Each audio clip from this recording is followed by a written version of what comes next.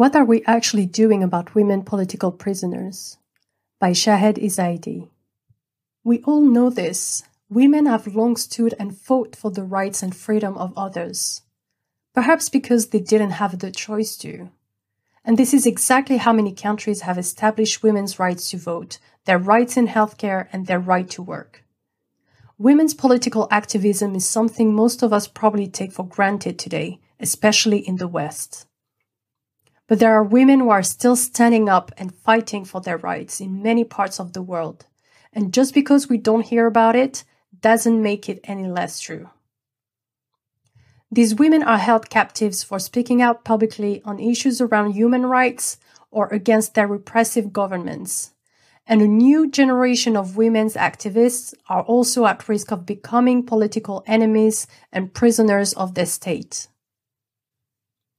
A study published by The Independent in 2019, days before Saudi Arabia hosted the G20, stated that 309 political prisoners had suffered human rights abuses since Mohammed bin Salman became crown prince in 2017. Among them, women activists and political prisoners who are regularly sexually assaulted, tortured, and executed in Saudi Arabia's jails without much public knowledge. In Iran alone, at least 50 high-profile female prisoners of conscience and political prisoners, including human rights lawyers, artists, and even environmentalists, some with dual nationality, are facing the country's harshest prison sentences in its entire history, and feature on an international open letter calling for their immediate release. Yet, even the most avid news readers may not be aware of what is currently happening to large swaths of women across the world. These types of stories don't always make national or international headlines, and since the media tends to be one of the main sources of our information and knowledge, it may be tricky to find up-to-date information about them. Information spreading on social media is sometimes flawed, and it can be hard to back up some of the claims they make. Yet, women are arrested and imprisoned on a regular basis simply for speaking out, and there are some well-documented cases that still haven't resulted in their liberation, even years later. One example is the case of Nasrin Sotoudeh. In March 2019, Iranian human rights lawyer Sotoudeh was sentenced to 38 years in prison and 148 lashes on charges of spying and the spreading of propaganda. Her actual crime? Representing opposition activists, including minors, women who have been prosecuted for not wearing the mandatory headscarf, and religious minorities. This isn't the first time that Sotoudeh has been jailed for defending the rights of others. Back in 2010, she was sentenced to 11 years in prison based on similar charges. She was also handed a 20-year ban on practicing law. In September 2011, however, this 11-year sentence was reduced to 6, and her ban from practicing law reduced to 10 years. Speaking to The Guardian in 2011, Shadi Sadr, another Iranian human rights lawyer, described the reduction in Sotoudeh's sentence as evidence that Iran cares about the international attention. Sotoudeh was released after testing positive for COVID-19 in November 2020, then returned to prison the following month. She was recently granted a 3-day medical release, but her family is still waiting for her freedom. So what now? The public has long asked for her liberation. Artists are dedicating work to her, but isn't it the world leaders' responsibility to free human rights activists, especially the leaders of the free world? Loujain El Hatloul is another key example of women becoming political prisoners simply for defending the rights of others.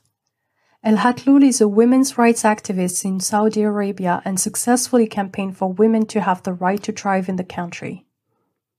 In May 2018, she was arrested on charges that related to harming national security and has been imprisoned in pre-trial detention since her arrest. What these charges actually relate to is her public campaigning against the violations of human rights in Saudi Arabia. On the 29th of November 2020, several European envoys condemned her detention and demanded El Hatlul's release. But what has actually been happening since? How effective was that condemnation, and how much of a warning or threat was it, when the relationship between the two countries remains unchanged? In December 2020, El Hatlul was sentenced to 5 years and 8 months in prison, with El Hatlul's family stating that they'd both be appealing the conviction and requesting an investigation into the torture she has been subject to in prison, and a hunger strike in October 2020. These are just 2 examples, but there are large numbers of women across the world who are imprisoned for fighting and campaigning for human rights. What are world leaders and governments doing? And most importantly, where is the transparency?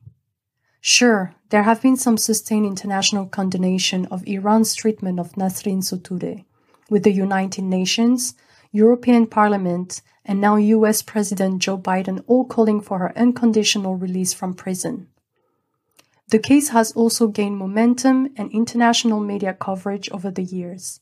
But why does this look like they're just doing the bare minimum, and why hasn't she been released yet?